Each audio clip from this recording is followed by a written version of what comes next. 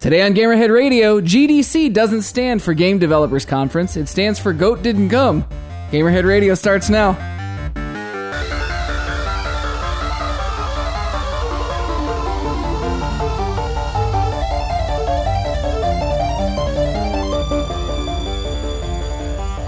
Hello and welcome to another episode of Gamerhead Radio. I am Jonathan Santiago, aka Fallon Flynn. We're being for villains, come on! And I am Charlie Technotronicore Worthley. Candy Mountain, Charlie. And that empty chair over there is where Goat would be if he were here, but he is not here today. He's got the goat flu. Yeah, he does. Yeah. And so he's recuperating. He caught a spot of death. And so you've just got us two fools today. I'm sorry about that. It's true. It's gonna be a fun show full of probably like joy and love because Goat's not here to make it all dour and angry to balance out our yeah. But it's also going to be probably like another attempt at a power hour show. Just yes. It's gonna be a lean, mean episode today. So, having said that, Charlie, why don't you tell the nice people what's coming out this week? All right, so coming out this week on Monday, March 21st, Hyperdimension Neptunia U, Action Unleashed. I think I mentioned that last week because normally we go Tuesday to Tuesday. But that is coming out on Monday on the PC. On Tuesday, March 22nd, Trackmania Turbo is coming out for the PC, the PS4, and the Xbox One. Republic is coming out on the PS4. I know. I believe that started as a mobile game. It was. Yeah, I know that started on like the iPad and other games. It's just other similar episodic Android. Game. Yeah. Oh, was it episodic? Oh, it was. I have the first episode of it. It's okay. Entertaining, but I don't know how they're going to make that a full-fledged release. It's very much a like tap the screen to do things kind of a game. Like old school, like point and click adventure style. Yeah, it's like you're from the perspective of a camera. It's a series of cameras. You're escaping from a facility of some sort, and there's somebody directing you, and you're playing from the perspective of the person directing the girl, and you tap cameras and tell her where to walk and do things. Gotcha. So it's all played through like closed circuit TV cameras. It's kind of interesting in that way, but I don't see how it could be a full fledged game. I'm curious to see how that plays. Interesting. Okay. I don't think I knew this was coming, or if I did, I forgot. Day of the Tentacle Remastered. It's coming out on the PC, the PS4, and the Vita. I missed that the first time around, so I'm excited to have another shot at that. Right on. Cat Lateral Damage on the PS4. Puns! Yes. Sebastian Loeb Rally Evo on the PS4 and the Xbox One. Fallout 4 Automatron, the first expansion pack coming out for the game on PC, PS4, and Xbox One. Paranautical Activity on the Vita. And Okage Shadow King is a PS2 classic. I'm assuming is going to be available on the PS4, maybe the Vita. It just says PS2 classic here. I use Kotaku's release log because they do a great job of putting it together. On Wednesday, March 23rd, 101 Ways to Die is coming out on the PS4. That sounds like a fun game. Dragon Fantasy: The Black Tome of Ice on the PS4. On Thursday, March 24th, Samrost 3. As on the PC. Warheads is on the PS4. And then Friday, March 25th, Hyrule Warriors Legends is coming out on the 3DS. And Mini Mario and Friends Amiibo Challenge is coming out on the Wii U and the 3DS. Huh. John, you looking forward to anything on that list? A couple of things. Trackmania, believe it or not, sounds like it's going to be kind of fun. This is the first Trackmania game that's going to be out on consoles. I'm not familiar with the series. It's a racing series, but it's like, I don't know how to explain it. It's like extreme, like, it's very arcadey, but it's like, crazy jumps and loops and looks kind of fun. So it's like if, what's the bike stunt game? I know Trials. Trials. Yeah, it's kind of like that. If Trials were a racing game? Yeah, kind of a little bit. Yeah, it's kind of neat game like that. Most everything else on the list, I would like to. There's a couple of things I like to play, but I know I'm not going to have time. Yes. What about you? Anything on there? I'm excited to have the opportunity to play Day of the Tentacle again. Yeah. I don't know when I'll get to it, but I played a little bit of Grim Fandango, a little bit ago because that was a free PlayStation Plus game for a while there. Yeah. But it's I'm very thankful to have a chance to replay some of these old games where you can I'm sure a lot of these are available on like Good Old Games and stuff like that. But, especially with these older games, you have to like kind of sometimes jump through hoops on newer computers just because it's not supported and everything anymore. So being able to easily play these old games. is nice. And one day, somewhere down the line, I'm happy to see that Fallout 4 expansion packs are coming out. Still have not touched the game. So That is madness. Shit, I gave you your copy of Tomb Raider back. You still haven't gotten to that, have you? I have not. Because PonyCon. Because PonyCon. And so yeah, I'll go ahead and I'll use that as a segue to once again lament that I did not have a chance to touch a single game this week. I'm a failure. I should be kicked off the show. I don't even know who you are anymore, Charlie. And I mean I've gone off about this before. I'm not going to do it again. So yeah, I just looking forward to that payoff, and then when the payoff is over, I'm just gonna decon myself for a while and like take care of some other business. And well, this is you just paying back the Metal Gear bank. That's all. Is that what it is? That's okay. what it is. You're like Metal Gear got your undivided attention for about 6 weeks straight in a fashion that typically games are not allotted that kind of time. Yep. And you should have known that the Grim Reaper of gaming was going to reclaim that time. Take it from you. The one person out there listening to this that might still care is yelling, "You still haven't finished the Year of episode yet." It's true. Yes, true. all of that. But yeah. But that may be coming down the pipeline once there is relief. Yeah. Once PonyCon doesn't pin him down. Yeah, and it's like we surprisingly had enough to talk about over the holiday season that it's it'll be good to kind of save that for a potential lull coming up, or a place where there's some weekends coming up where we might not be able to do a show, so have that as potentially have that as a fill-in. So yeah, but that's me. John, how about you? What have you played? I actually played a bunch of different stuff this week. Now that I had mentioned that my PC rig is up and running again, and it is a slightly more robust rig than the one that I had before. I just need a new video card, maybe a little bit more RAM. But as it stands right now, I'm able to play a few things I hadn't been able to before. So, what did I play this week? I played a bunch of Ark Survival Evolved. That's the open world kind of world building dinosaur game, and it's fucking bonkers, man. It is definitely a Gamerhead Radio should play it game. It is available on Xbox One, and I was not going to pick it up on there, but I will pick it up if you and Goat want to play it, because it is the sort of game that is better played with friends than it is to be played alone. I've been playing it primarily alone. I played a little bit with our good friend Carlton a little bit. But I played it on a cheaty mod server that I was wearing a Batman helmet. It was not, it was all shits and giggles. But it's crazy. You start with nothing. You literally start punching thatch off the trees, and it hurts you. It takes health away because you're literally beating your fists into a tree to get thatch off of it. Then you can pick up some stone and dig through bushes to get fiber and berries and stuff to eat. And then you can take the stone and the thatch and the fiber and combine that into a pick, like a stone pick, and you can pick thatch off in much larger numbers, and then you can craft other tools to do different things, and then you level up. Everything you do, you have a constantly moving leveling up bar. Everything you do goes towards leveling up, and then you unlock engrams that allow you to make more things and more things and more things. So this is a game like Minecraft is a game. Kind of, yeah. It's a survival game, but the graphics for it are really good. It's a really pretty game.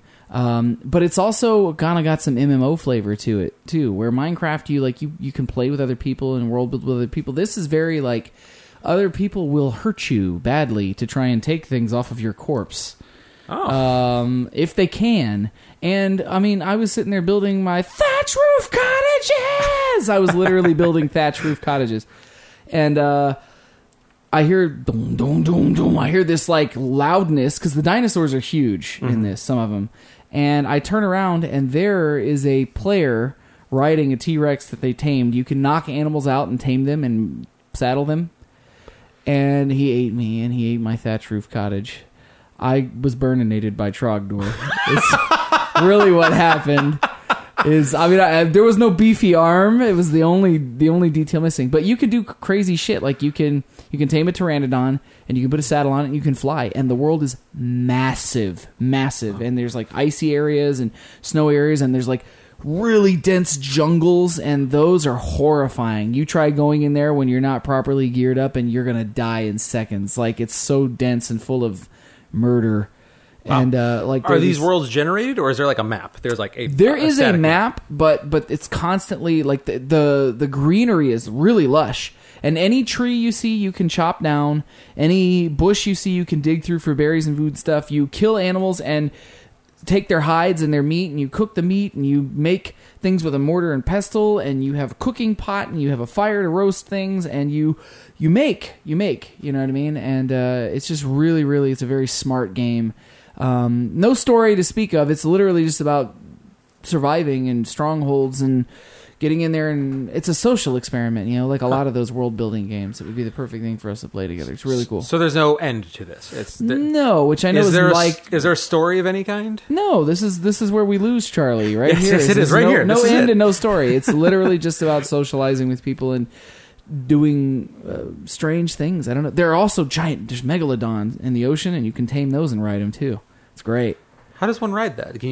Does it like just stay on the surface when you do that? I mean, you can stay on the surface. You can go underwater with it and swim very quickly. You can Yeah, tame no. saber-toothed tigers and ride those. I presume you have a breath meter for how long You you can stay do, underwater. you do. You know, but yeah, I mean, like, there's all kinds of things. And any animal you tame, you can attack with. Like, you can bite, and the pteranodons are great. You can find, like, a level 1 player down there minding his business and swoop down and pick them up and then take them into the air and drop them to their death. Or drop them into the middle of the ocean. That's Can you fun. train animals to the point where they will follow you Yeah, around you in a can pack, whistle. and you can like Yeah, they'll just follow you. And if something attacks you, they'll attack back. Like, you can whistle, and they'll just follow you.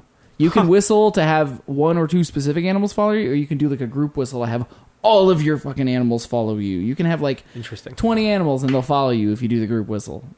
Well, I will say this definitely sounds more interesting to me than Minecraft. Yeah. It's cool. Still won't play it. Yeah, sure. Fair enough. It's a cool game, though.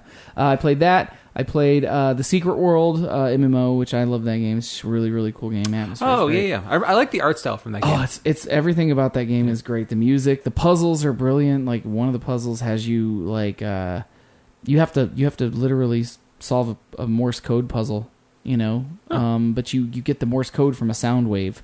Like, it's not a typical MMO where it's like a handholdy. Like, it's really hard. It has a built-in browser in the game that you have to use pretty frequently to find shit. Like, some of it's built into the web. Like, they built mock websites to solve mysteries and shit in there. Oh, it's funny. cool. Yeah, it's neat. Interesting. Played that. I played Borderlands 2 with Ricky Keller. We played maybe an hour of that before my son literally shat all over it. Let's see. I played a lot this week. Some more Metal Gear. I'm burning out though on Metal Gear. Yeah. How far are you in the story now? I just finished. I don't want to say any spoilers, but I just finished a mission where I had to mandatorily shoot some sick people Okay. that have glowing throats. Yep. I'll just say that. Yep. I finished that, and then there's no more like yellow dot missions available, so I think I have to do a couple of the non. Just go do some side ops. And and missions it'll come back will up. they'll That's come what it up. is. Yep. So that's where I'm at. But you were very close. I'm really enjoying it. It's a lot of fun, but I looked at my playtime on it. I'm 53 or 54% complete, and I'm sitting at about, I think it's like 75 hours exactly. Yeah. So, No, you are very close to the end of the story missions. Great. And if you I'm just gonna say, if you give a crap about Quiet and want to see the end of her story, Yeah. like as far as what the game is concerned, anyways, just get through. Oh, it. I'm going to finish it. Oh, No, okay. I've invested too much time to not finish Okay, at this okay, point. okay. I'm going to finish it, but I was worried when like you said that. you were burning out. So I'm finding it like I want to go play other things, man. I've Yeah, devoted so okay. much time to this, but I want to finish it, and I'm still enjoying it. But I played Killer Instinct as well because on the 29th, season 3 starts for Killer Instinct. They're releasing new characters, so I'm kind of getting back into my practice mode for that. And I think that was it. I didn't have time to really play anything else. I don't think. I just can't believe I got that much done this week. No, I'm jealous. Yeah, no, it was good. I mean, granted, some of this was 30 minutes, 20 minutes, 40 minutes, but that's it. That's what I played this week. All right. Well, now that you know what we did this week in video gaming, let's see what the industry did this week in video gaming.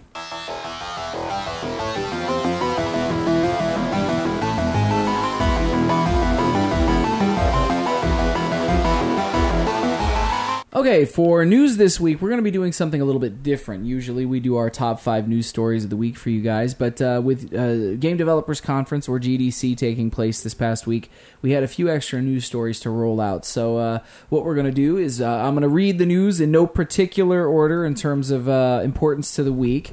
And we're going to discuss a little bit extra as part of our feature for Game Developers Conference, because there were some oohs and ahs and scandals and whatnots that took place this last week. So I'm going to go ahead and kick things off with an article that says, if you own more than 10 Steam games, you don't matter to the $99.3 billion gaming industry. But that's everybody. Who on Steam owns less than 10 Steam games? Quite a few people. You'd be surprised. Really? Yeah, I know a bunch of people who have 3 or 4. Who have never bought a Humble Bundle ever? You'd be surprised the amount of people who don't realize that if you buy a Humble Bundle, you get the Steam keys to put. A lot of people just run the executables, and install that way. Okay. People who aren't hardcore gamers. Okay. It's going to make perfect sense. So this was an article originally published by VentureBeat by a gentleman by the name of Jeff Grubb. Most of the room of the game industry insiders raised their hand after Spry Fox founder Daniel Dank Cook asked them if they owned more than 10 games on the PC software portal Steam. Smiling, Dank told them, "You don't matter."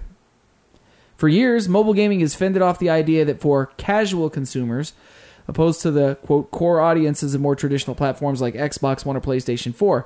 But during a panel at the Game Developers Conference this past week, several mobile developers argued that this distinction is tribalistic and incorrect.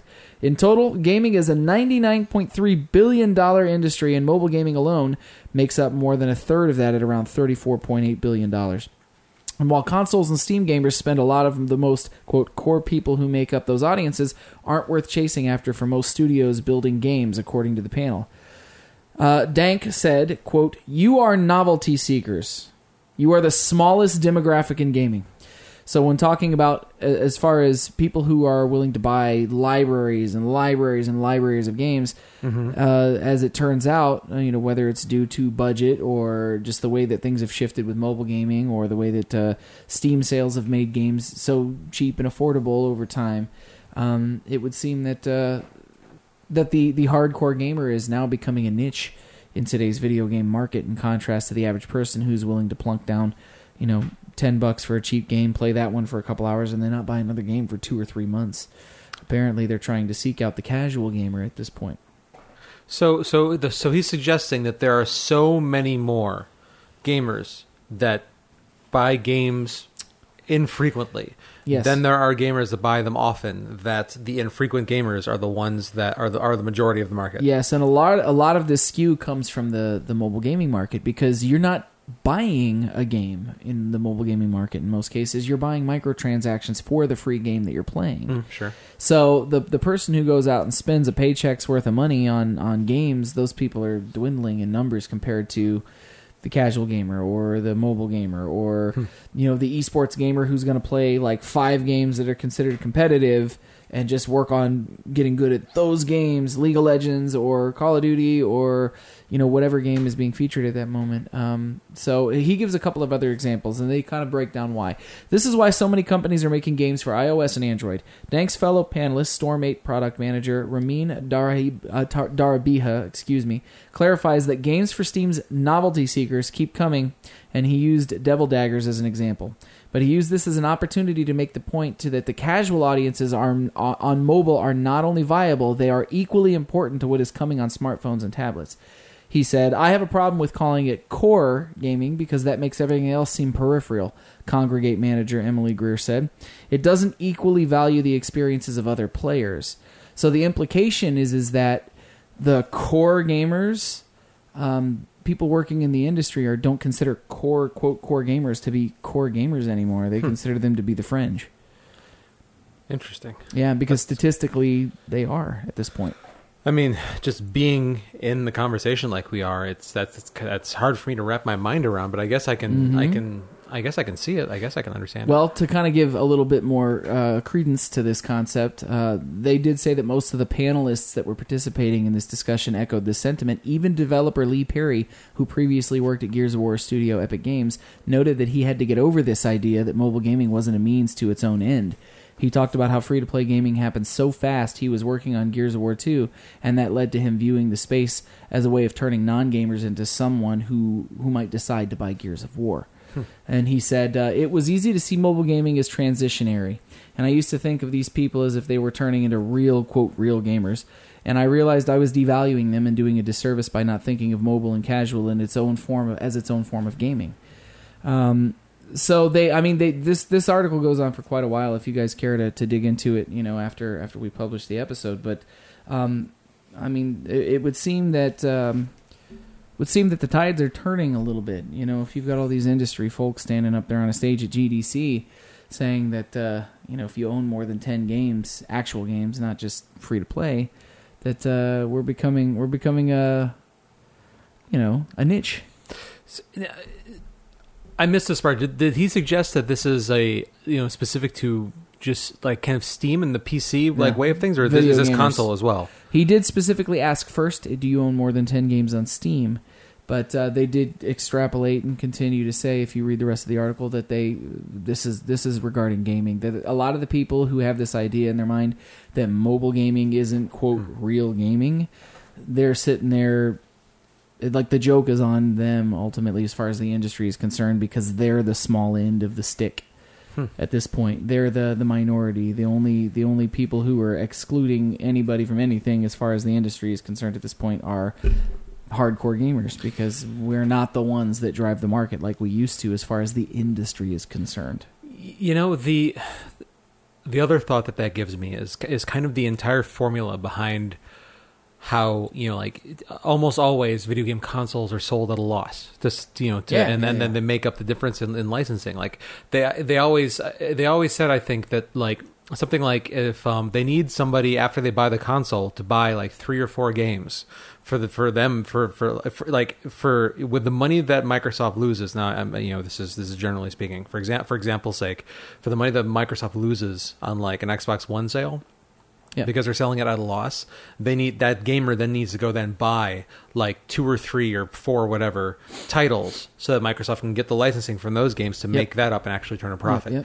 So the entire formula is based around the fact that people are buying a bunch of games, and it doesn't work if they buy one game like every 3 or 4 months, like this customer that this guy is saying is the majority. So that makes me wonder, a lot of people have been talking about how this might be the last generation of consoles in this shape. Yeah, the way we've known it. Yeah, and this might be a big driving reason as to why, because if people aren't buying games like that anymore in a whole, if a person is only going to buy 1 or 2 games, and then it becomes then the formula doesn't work anymore. It doesn't make sense to sell consoles at a loss. Well, it certainly makes you think, because let me put it to you like this: I basically spent the money of my 20s on a gaming library. I have a huge game collection, and some of it's hard to find and difficult, and I have tons and tons of systems, and as we've joked about on the show, I've been the test monkey for a lot of shit that just didn't work, like Steel Battalion and like big investments like that just didn't pan out. I own Eye of Judgment, for the PlayStation 3. So I was always glad to take a risk, but those types of things just are dwindling. And I guess, to put it this way, if I'm checking games out from the library right now, maybe they're not that far off. It's rather than buying, I would have bought a game just because I liked the goddamn artwork on the cover. Yep. 3 or 4 years ago, and now I have to be a little more judicious about how I spend my money. So I find myself going, I'll just check it out at the library, which I know sounds shitty. But, I can either play the game or not. And more of a I'm going to try it before I buy it kind of thing, because I've been burned by so many games in the last 2 or 3 years, like big budget games in the last 2 or 3 years. So, I don't know, man. Maybe there's something to it. As I personally think that the mobile market there's some great stuff in it. There's definitely some great stuff in it. But, you have to... It's the same problem you had with the original Wii. You had to wade through a sea of trash to find treasure. Had to really... the mobile gaming market is a minefield of garbage. Yep. And then there's great stuff hidden in the crap. So, but it doesn't matter whether we think that or not. People are buying it up. So, true. It seems to be the trend. Interesting to hear something like that come up at GDC in a room full of people. I'm sure they pissed a lot of Steam fans off in the crowd. It's funny stuff. All right, moving on to our next story. Xbox boss calls sexist Microsoft-hosted GDC party unequivocally wrong. A Microsoft Xbox-hosted party during the 2016 GDC last week featured women dancing on platforms, rightfully angering many attendees, both men and women, and reminding many in the industry that even an often progressive company like Microsoft can contribute to the video game industry's long history of sexual objectification of women at professional events. What makes the situation all the more jarring is that it took place the very same day as Microsoft's well-received 16th annual Women in Gaming Luncheon. I'm not laughing at it's the irony I'm laughing at. Phil Spencer, the head of Xbox, sent an email to the entire Xbox team and published it on the Xbox Wire blog, taking responsibility for the event and calling it unequivocally wrong. Here's Spencer's letter in full. How we show up as an organization is incredibly important to me. We want to build and reflect the culture of Team Xbox internally and externally, a culture that each of us can represent with pride. An inclusive culture has a direct impact on the products and services we deliver and the perception consumers have of the Xbox brand and our company as a whole. It has come to my attention that at Xbox-hosted events at GDC this past week, we represented Xbox and Microsoft in a way that was not absolutely consistent or aligned to our values. That was unequivocally wrong and will not be tolerated. This matter is being handled internally, but let me be very clear. How we represent ourselves as individuals, who we hire and partner with, and how we engage with others is a direct reflection of our brand and what we stand for. What we do, when we do the opposite, and create an environment that alienates or offends any group, we justly deserve the criticism. It's unfortunate that such events could take place in a week where we worked so hard to engage many different gaming communities in the exact opposite way. I am personally committed to ensuring that diversity and inclusion is central to our everyday business and our core values as a team, inside and outside the company. We need to hold ourselves to higher standards in the future, and we will do better in the future. Spencer also sent a message to Polygon, who published this article originally, and kind of extrapolated. He kind of said a lot of the same things over and was just kind of clarifying for them. And then a couple of other people who work for Microsoft also chimed in and kind of gave their opinions on how they were disappointed in the event. There were a bunch of images that were posted on the net from the event that people snapped pictures and stuff like that. Not surprisingly, a lot of those things are gone. Yeah, there's one word, John, that you did leave out of your description of this event that sort of just really just clarifies how much of a mistake this was. Yeah. The fact that people are very familiar with the concept of the quote unquote booth babe at these cons, and it's worse than that. These girls were all dressed like women. These females were all dressed as schoolgirls. On top of they were like, to give you an idea, the photos, if you care to look them up or find them online, they are all dressed like tilted kilt servers. Yeah, approximately. Yeah. And in green, because this was all during St. Patrick's Day, kind of leading up to St. Patrick's Day weekend. So a lot of it was. Now, I mean, I'm of two sides to this particular perspective. This was an invitation-only party, and it was hosted in a bar. It was not like it was at a conference room in a hotel. It was hosted at a bar. It was an invite-only party, and I think that the women that were participating were obviously adults. They were, I'm sure they were paid to be there. Well, yes. So I'm of two minds. Do I think there's anything wrong with this party or this style of party? Not for the right thing. But for GDC, for Xbox, for video games, probably not the right setting for a party like this. Everybody in the room are adults. Everybody knows what they're doing there. Do we know what the point or the focus or the reason for this party was in the first place? It was just a drunken it was St. Patrick's Day GDC party. So it was St. Patrick's Day themed? Yeah. I mean, if you look at photos from the event, there are people walking around wearing green hats. Maybe it was less schoolgirls than inappropriate kilts. Yeah, I think that may be what ruffled people more. I think if there had been women dancing on little platforms, if they had been more tastefully dressed, I don't know if people would have been as ruffled by it. But, this is an industry that is pitched into turmoil right now when it comes to, to rights, social rights, when it comes to women and their treatment in the world of gaming. I think if it had been a different type of conference there, maybe it wouldn't have been as heated of a thing, but gaming is a pretty tumultuous place where women's rights are concerned right now, so it's not at all surprising that this is the kind of thing that reared its head at an event like this, you know. And I'm not saying it's wrong for them to be concerned, you know. It's just playing devil's advocate. There are two sides to it. I mean, everybody there are adults, you know. I think anybody who was participating in the event, who arranged it, probably didn't think anything of it at the time. I don't think there was any ill intent that went into the planning or thought of it. I don't necessarily think they expected the backlash they got, but I think a lot of it had to do with the clothing choices too. They probably could have been a bit more tasteful. Yeah, ill intent is one thing, ignorance is another. That's the two different things for sure. Yeah, I don't think there was any ill intent meant. I just don't think they were using their heads. Yeah, definitely.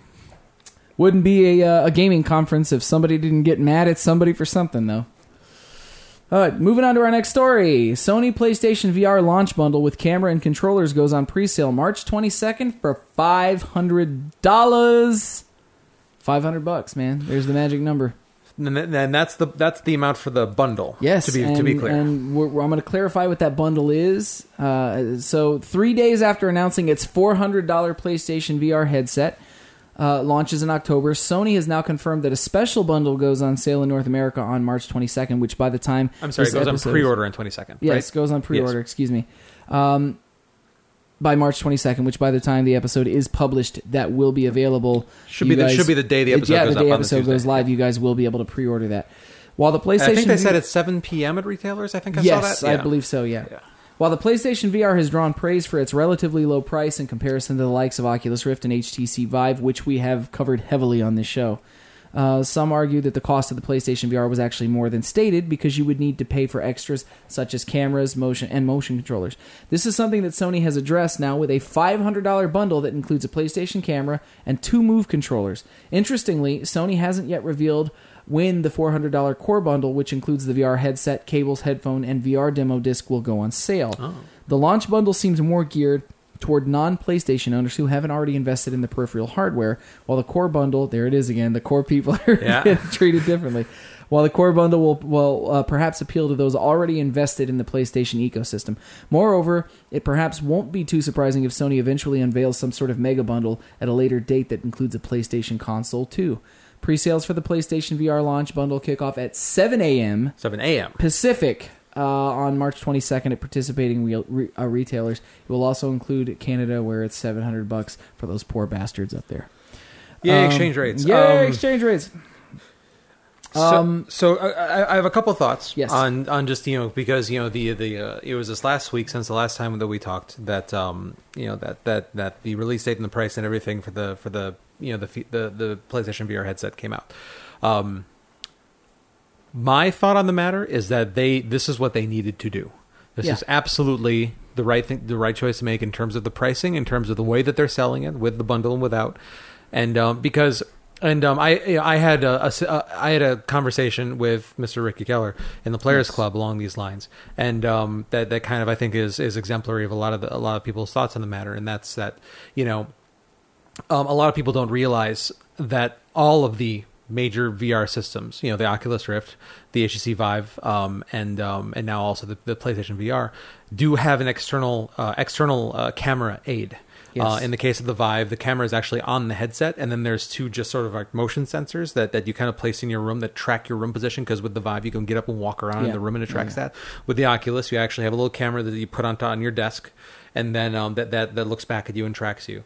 And then also... And for people who don't necessarily understand what level of immersion that adds, to give you an example, like when I was using Charlie's...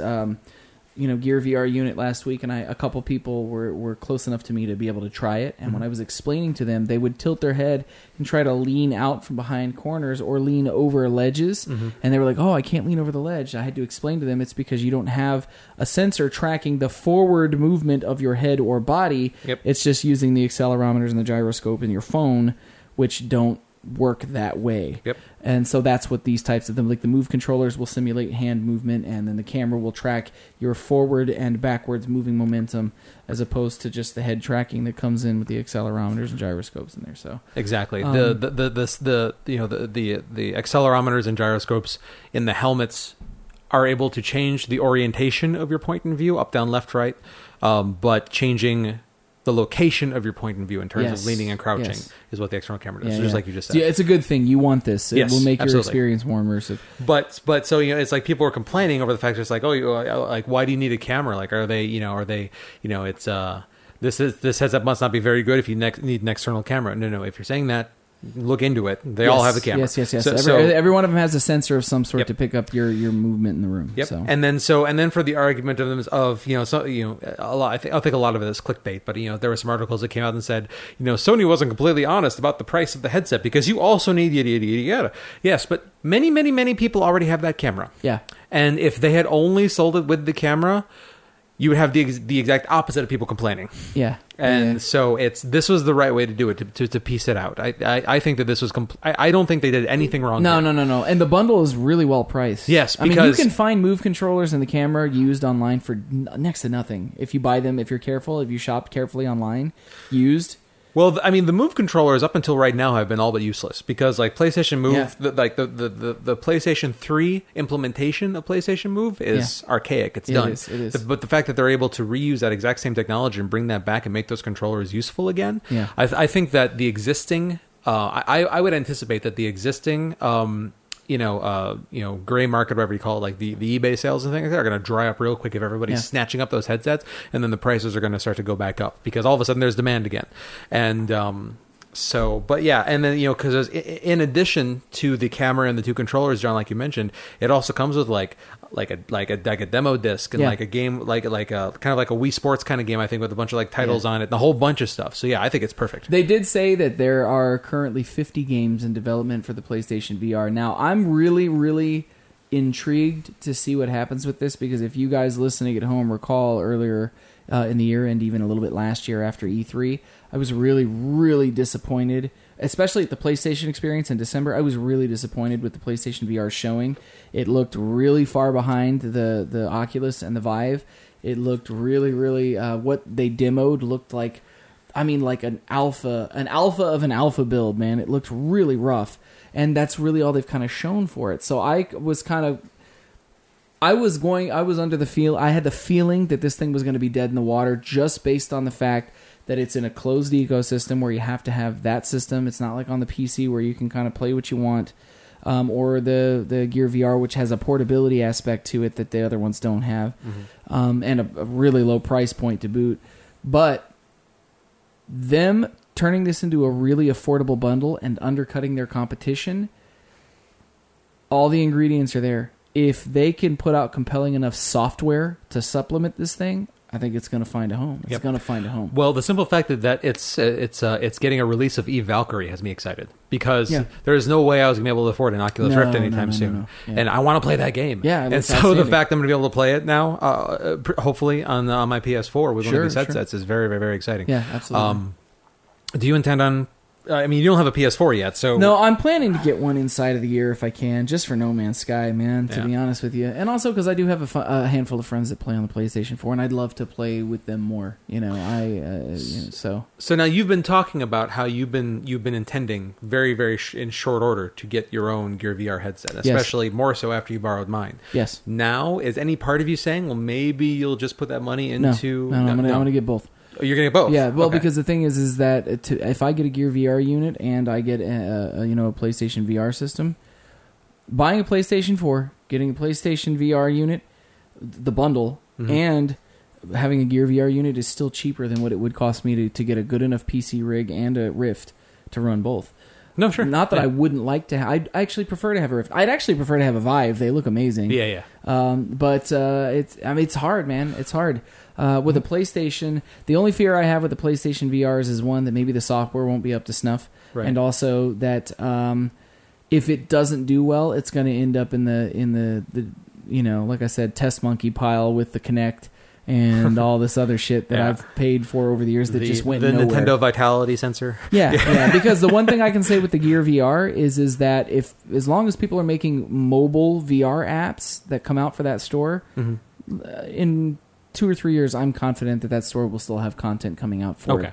I'm not so sure with the PlayStation VR. I mean, maybe we'll get the 50 titles they're promising, and maybe we'll get 50 more, but there's going to be a shelf life to that system unless they port that unit over to whatever they're building next. So, but right now, it's unclear. You know, it's a very much an unknown quantity. So You're talking about whatever's after the PS4? Yeah, and whatever may happen with the PlayStation VR after the PS4 is gone. You know, if the average game console right now is sitting at a 5 to 7 year life cycle, we're already, 2 years plus into, the current system's, life cycle. So we'll see. But there are two addendums to this story that kind of fill in some of the blanks for us a little bit. One of those things is that the head of PlayStation America did say to developers at GDC, if you put out a PlayStation VR game that is under 60 frames per second, you will not be approved for release. Oh, wow. They are saying that every game that comes out for that platform will be 60 frames in order to make sure that it is as comfortable for people as possible. Sure, great. In the VR platform. So it sounds like there's a commitment there. The other thing, too, is that Sony is talking about taking the PlayStation 4 and making a version of the hardware that runs in 4K high definition. Like it doesn't already look sharp enough, which I'm sure will be something that folds into and helps PlayStation VR.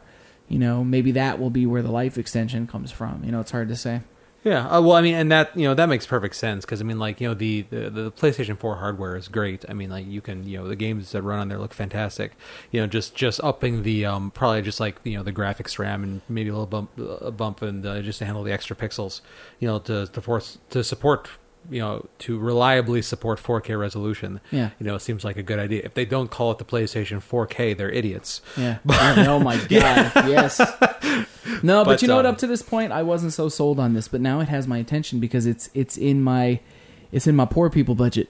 You know what I mean? Like it's in my price range. Yeah. So do you foresee yourself pre-ordering one just in case? Not pre-ordering. No. Okay. This is in the world of virtual reality, the battlefield that is virtual reality.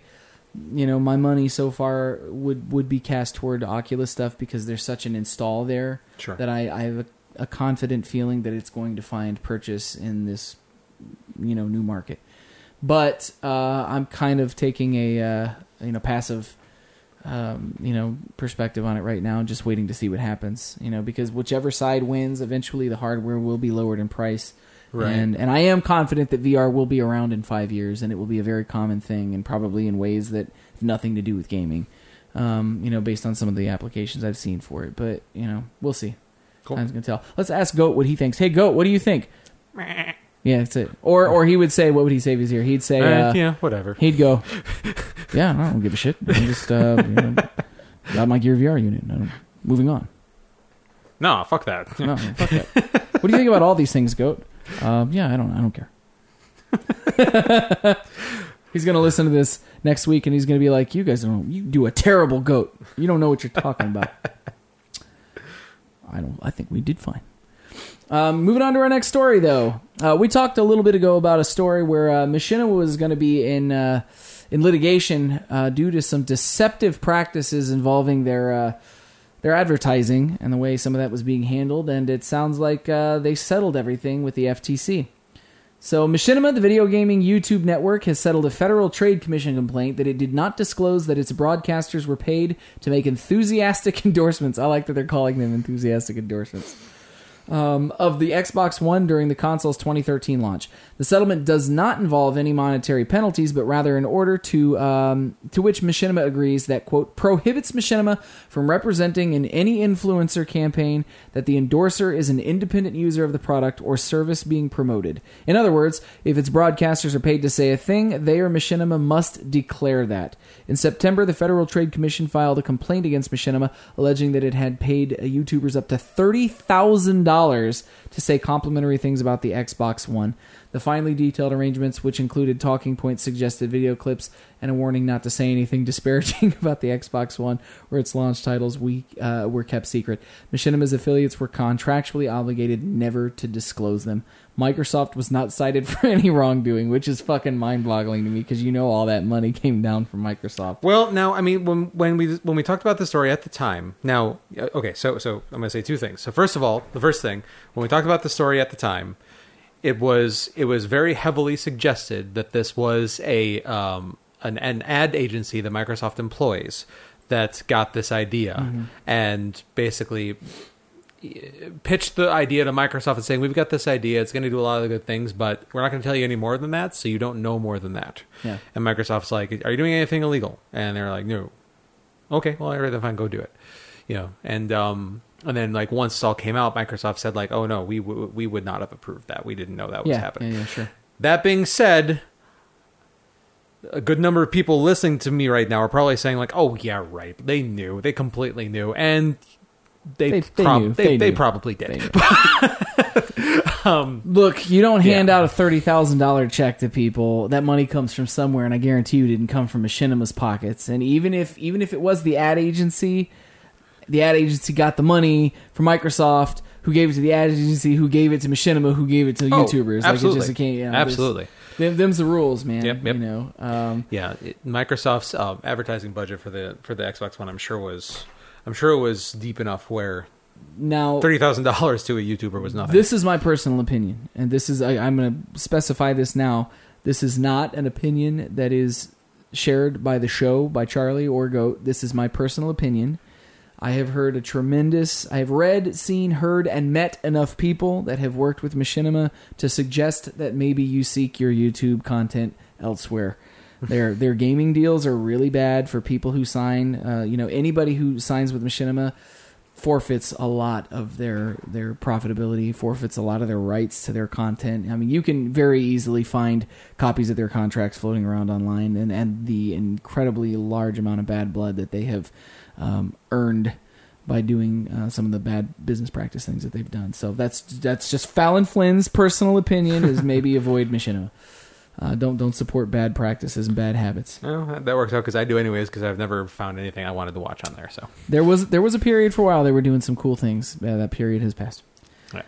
Scooting on to another story. Everybody was abuzz at GDC because somehow, some way, Microsoft and Sony did a little bit of back and forth over the discussion, the concept that maybe they might open up their platforms to cross-platform prey. I'm not cutting this. So you got to recover. You got to recover. Pick it up. Cross-platform play. There you go. I used my words, Charlie, like a big boy.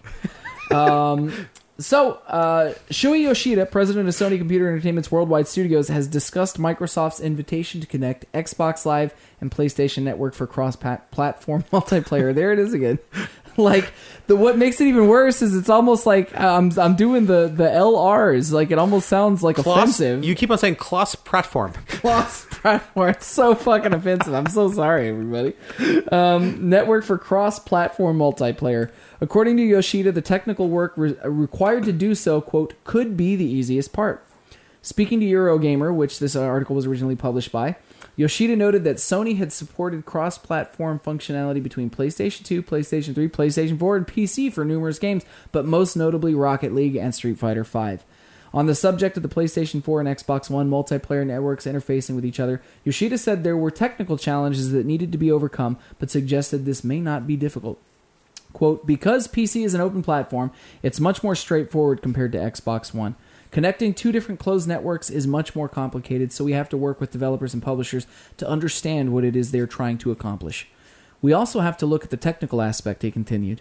The technical aspect could be the easiest. What may be more difficult to overcome, however, is getting through the red tape surrounding the business of publishing a game and the various policy issues presented by connecting the two networks.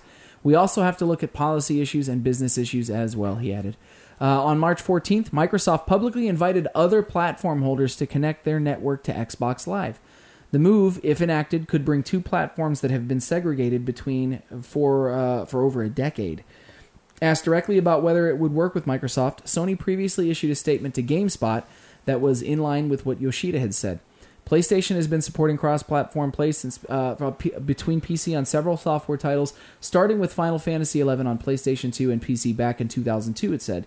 We would be happy to have the conversation with any publishers or developers who are interested in cross-platform play. Microsoft has indicated the groundwork required to connect Xbox Live with PlayStation Network had been complete. Its indie developer director Chris Charla said, in addition to natively supporting cross-platform play between Xbox One and Windows 10 games that use Xbox Live, we're enabling developers to support cross-network play as well.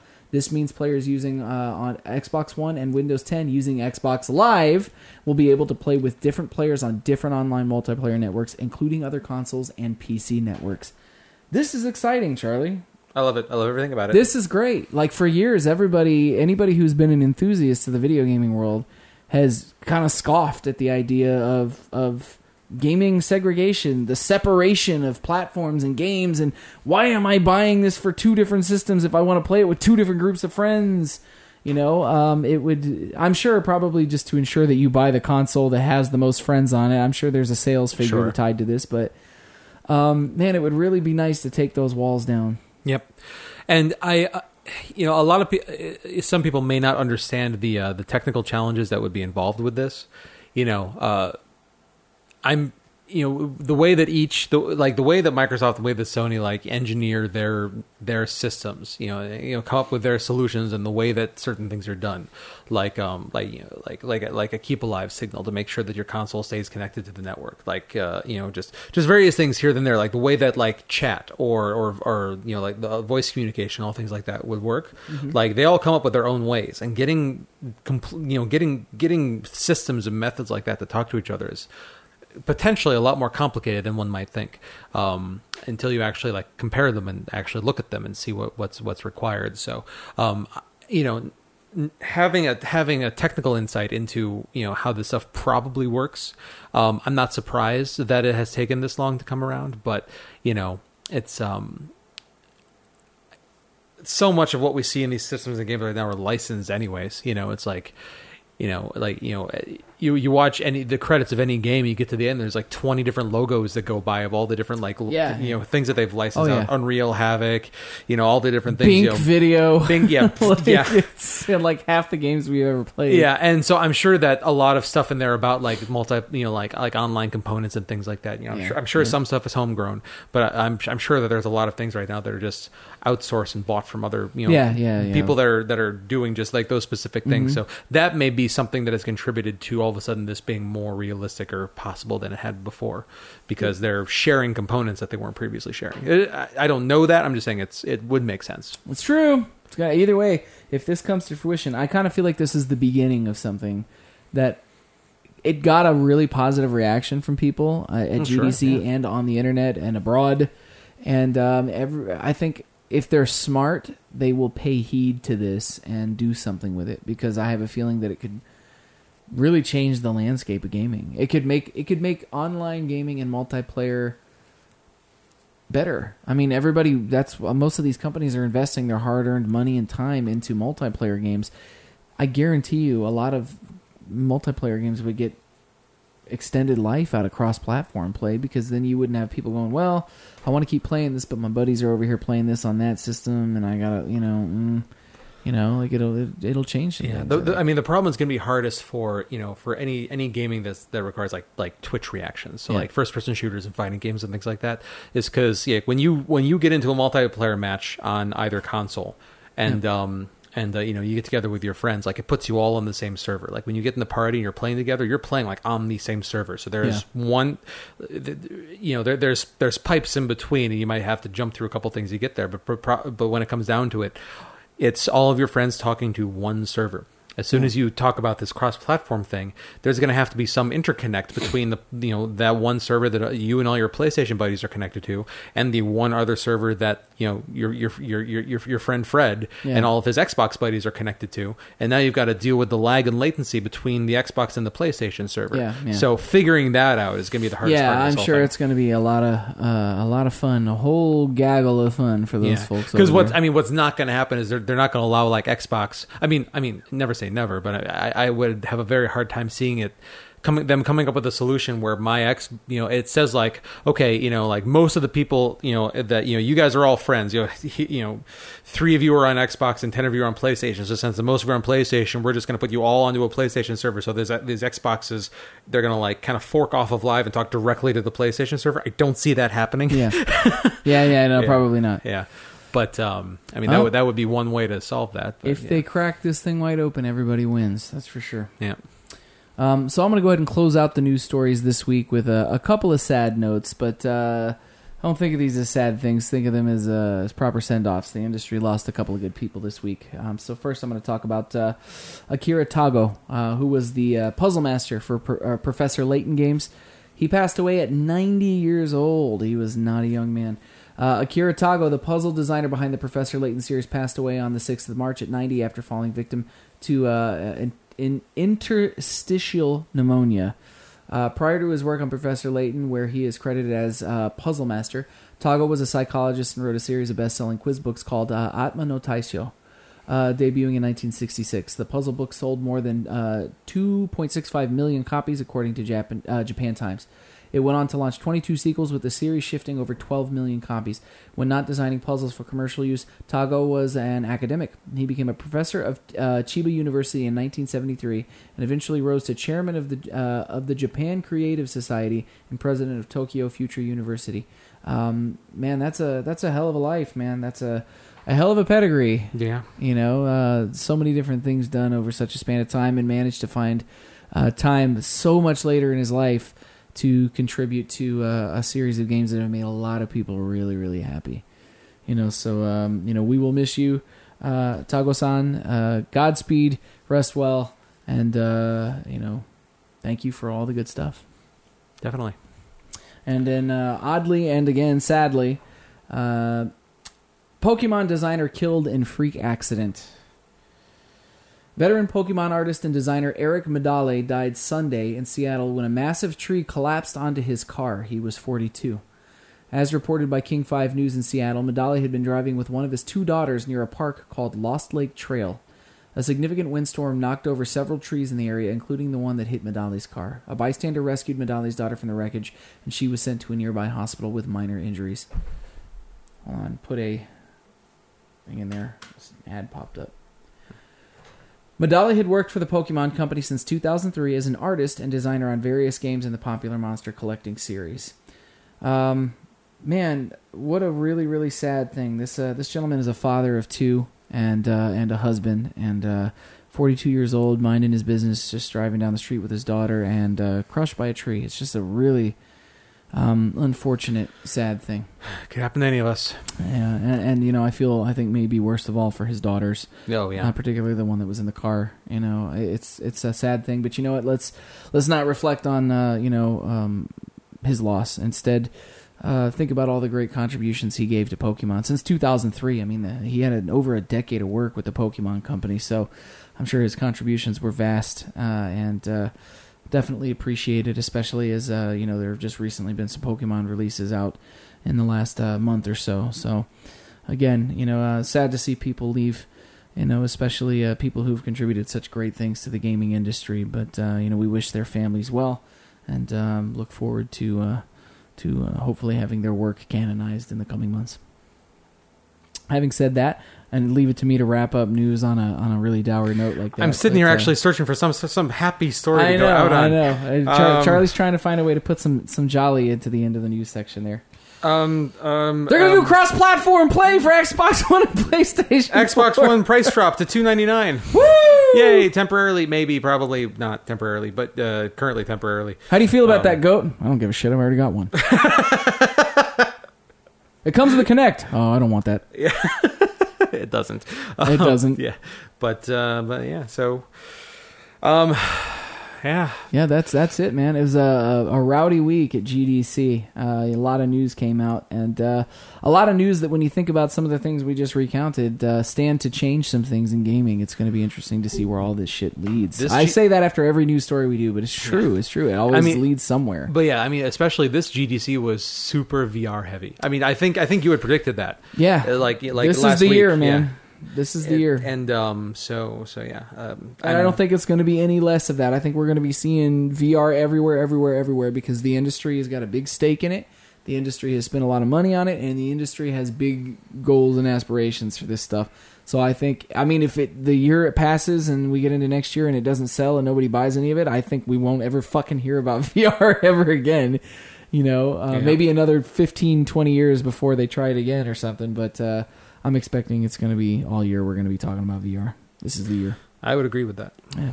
So following up from that extended news segment, which we're basically wrapping up into our feature this time around, let's go ahead and move on to some mailbag answers from our question last week. So for this week's mailbag, we asked the question, is Microsoft trying to dominate the PC market as Epic Games CEO says, or are they trying to be more involved in PC gaming in general? I got a response from Mr. Ricky Keller saying, just more involved. They've suffered some losses recently, so they're trying to innovate. I don't think it's anything to be too concerned with. So that's one perspective. Okay. And then we do have a Songbird email this week. She writes, Dear Technotronicorn, Goat, and Fallon Flynn, mailbag answer, as someone who's not that well versed in the realm of PC and all of its technicality, I see it as just another way to get more of the pie. As a business, it only makes sense to find ways to expand and establish more nests to put eggs in, especially with the rise of MOBAs and whatnot. My concern would be, how will it affect those who make games, as I would presume it would take up more time and money to meet required needs. It's kind of like Nintendo's problem with third-party games. I hope they would make the right decisions, but let's remember the many things they've tried to pull off as well. Cough, always online DRM gag.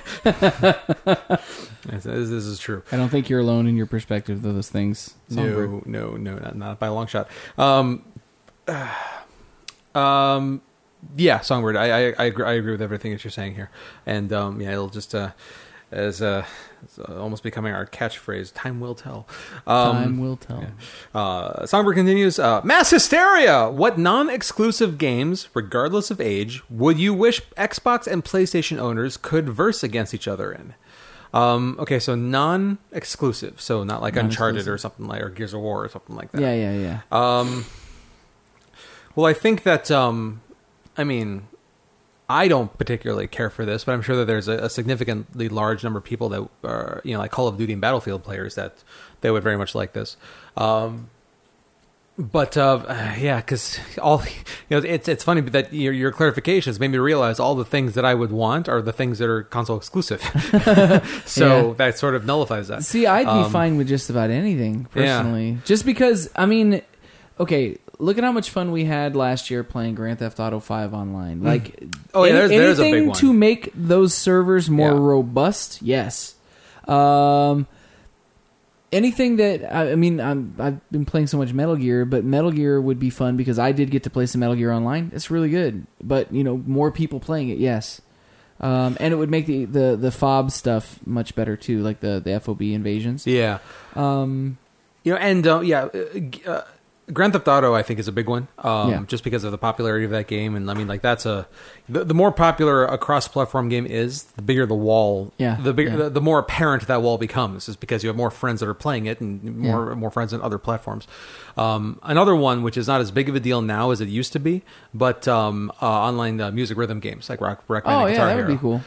Those are other big ones, and then anything fighting game, because a lot of fighting games have a tendency to have really robust communities when they launch, and then after 2 or 3 months, the community shrinks a bit, and then after 6 months, it shrinks more, and then you just got the diehards on there playing, and sometimes it can be hard to get matchmaking going. Yeah. But if you were to open it up across all platforms, I think fighting games would have consistently better, matchmaking. Yeah, I'd agree with that. So why in the flying duck, Songbird continues, would Sony only allow Americans to pre-order the complete PlayStation VR bundle instead of the thing by itself? Money? Money, and because I feel as though, I hate to say it, but I feel like the American consumer is a lot pickier than consumers from other places. You know what I mean? Like they have a tendency to be a lot more critical in a shitty way. So why would that make them not offer both options? I'm not following because your reasoning there. I don't necessarily think. Well, do you know why? Because I think that they're using the United States as a test market for it, as a guinea pig for it. So to see whether or not it's it's going to do well or sell. Yeah. So I can see a couple things here. The first one just being simple logistics. If they only have one SKU, one box to worry about, it's simpler for them. And then, then they can start with the people that, don't have anything. And then, then sort of bring others into the fold later, because, there's some logic to tackling almost like the bigger problem first. And what I mean is the people who don't have anything, like, they're the harder sells because Yeah. they've got to spend more. And so if you can get them on board and interested, Mm-hmm. then the people who are the easier sells, because they already have some of the pieces and they're going to have to spend less, Mm-hmm. save that for later because it's an easier sell. Yeah.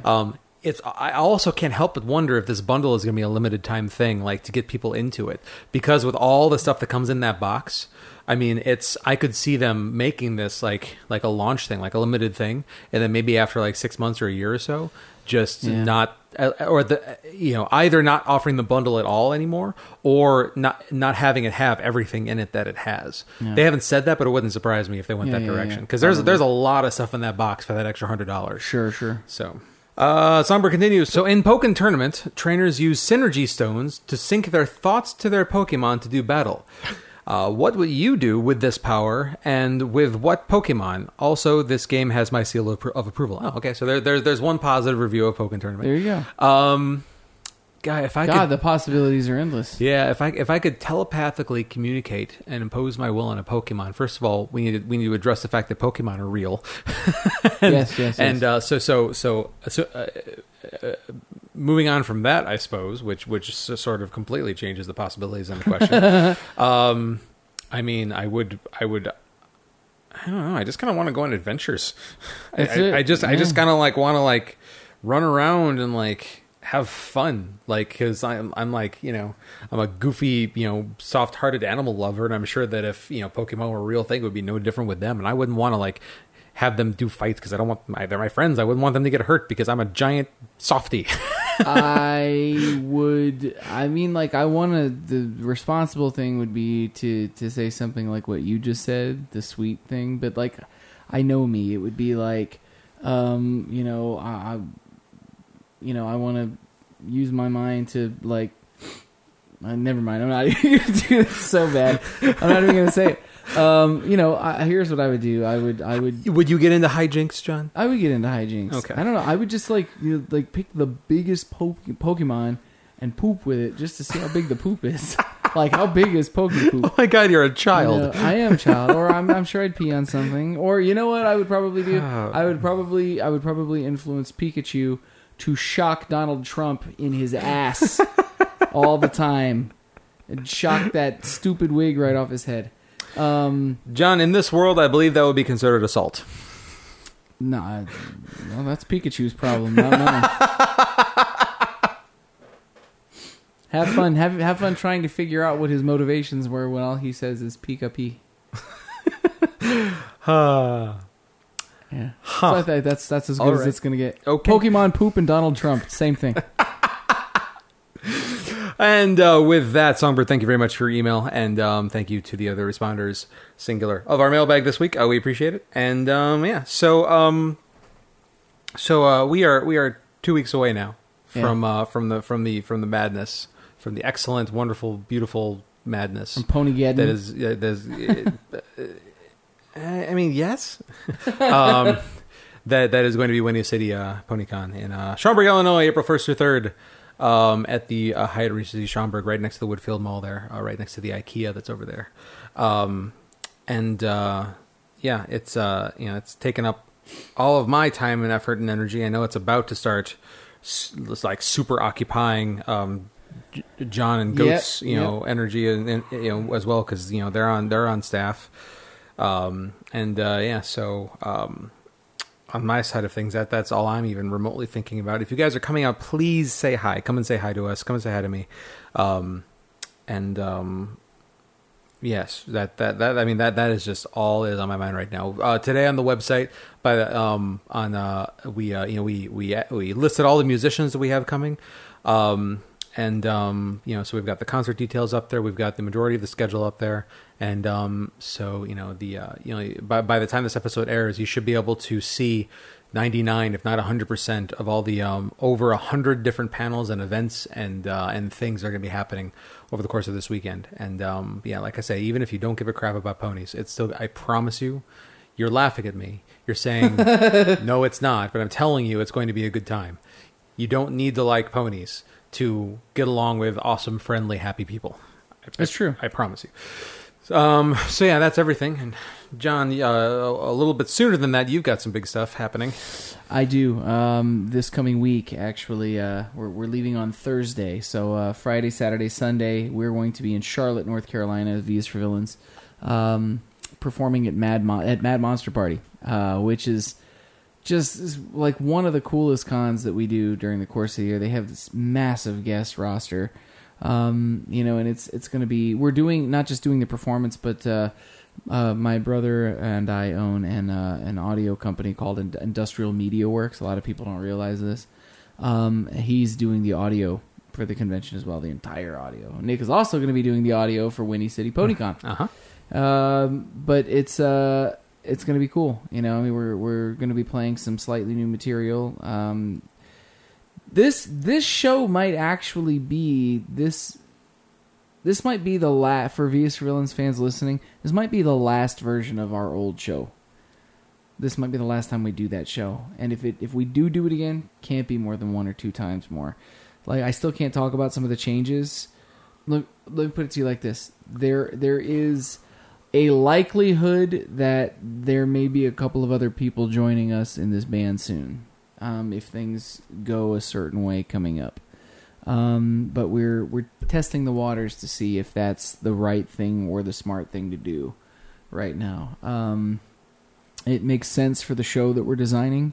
We're just trying to make sure that it makes sense for us as people as well in the band. Sure. And more people is more complications. So. Yes, yeah, it is. But the people that we're looking at and talking to do this are good people and likely the right people to do this job. So, and plus, if things go the way they might, you guys will be madly entertained by these people. So, one of them you guys are kind of familiar with. It's kind of interesting.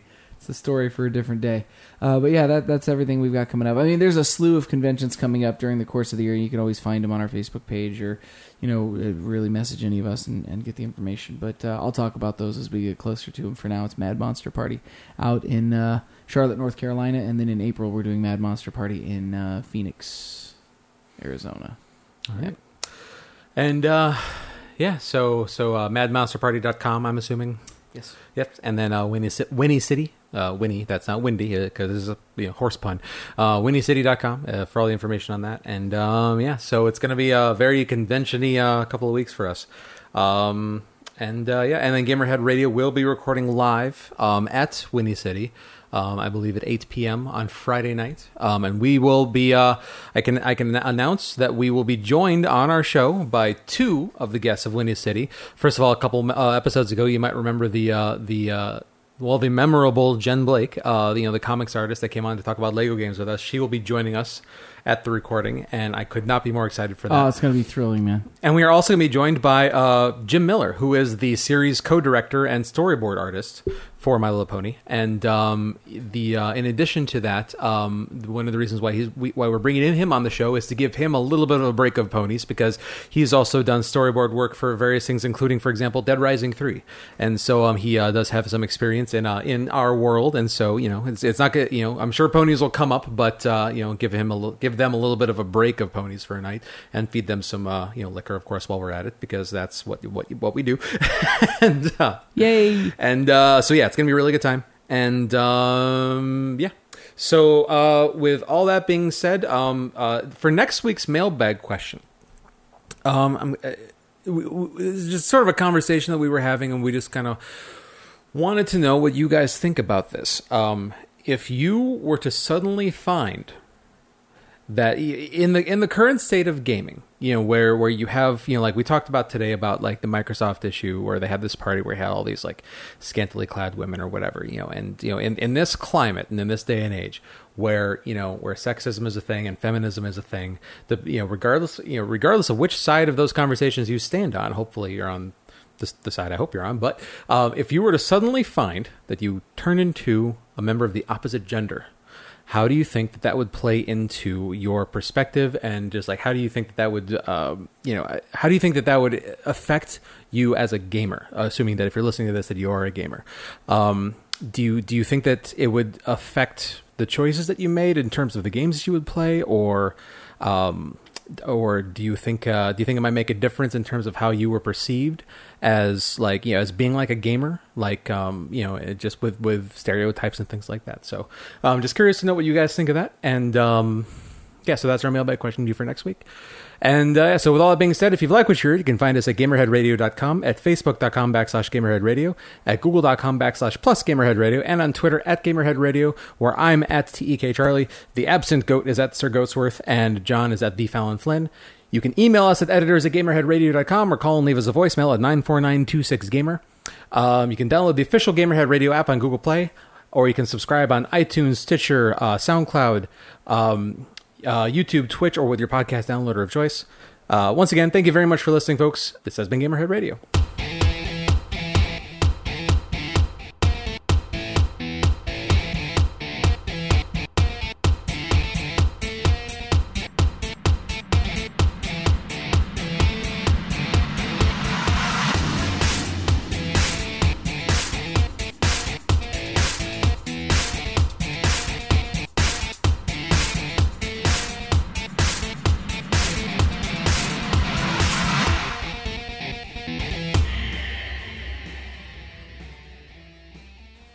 So Xbox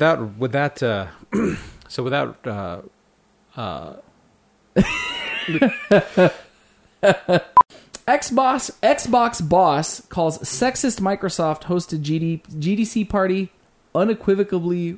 Let me do that whole thing wrong. I just put a B in unequivocally.